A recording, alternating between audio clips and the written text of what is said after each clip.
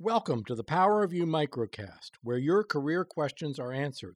This is Win Sheffield. Today, I'm answering the question, how can I do better in interviews? There are a number of things we can do to improve our interview performance. This microcast spotlights our attitude. The key is extending our focus beyond our ability to do the job to our enthusiasm for the job. Imagine yourself in medieval times. You see a castle across a windswept plain. As you approach, you can see a serf dressed in rags, scratching at the door of the castle, begging for a scrap from the table of the lord of the manor. Even if it is only on our worst days, there is a part of most of us that feels exactly like that serf when we think about an employer. All we can hope for, we feel, is that the employer will throw us a scrap of a job if we work hard enough to please him. This attitude focuses us on having the right answers rather than conveying our value. Any employer who is impressed by this focus on pleasing is not one I want to work for. What an employer needs is exactly the opposite. Most work will call on us to go the extra mile from time to time.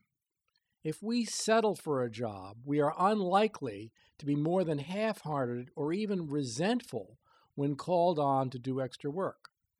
This is not good for the employer any more than it is good for us. An employer needs us engaged so we can bring our highly developed skills and abilities and active intelligence to the job.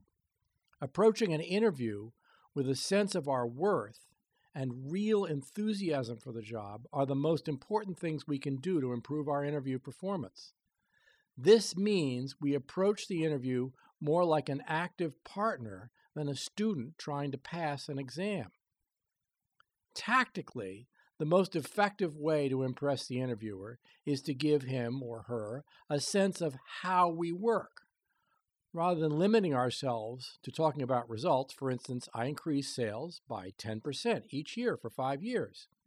Instead, say, by developing a relationship directly with our client's engineering department, I came to understand their needs for more flexibility and was able to increase sales by 10% each year for 5 years.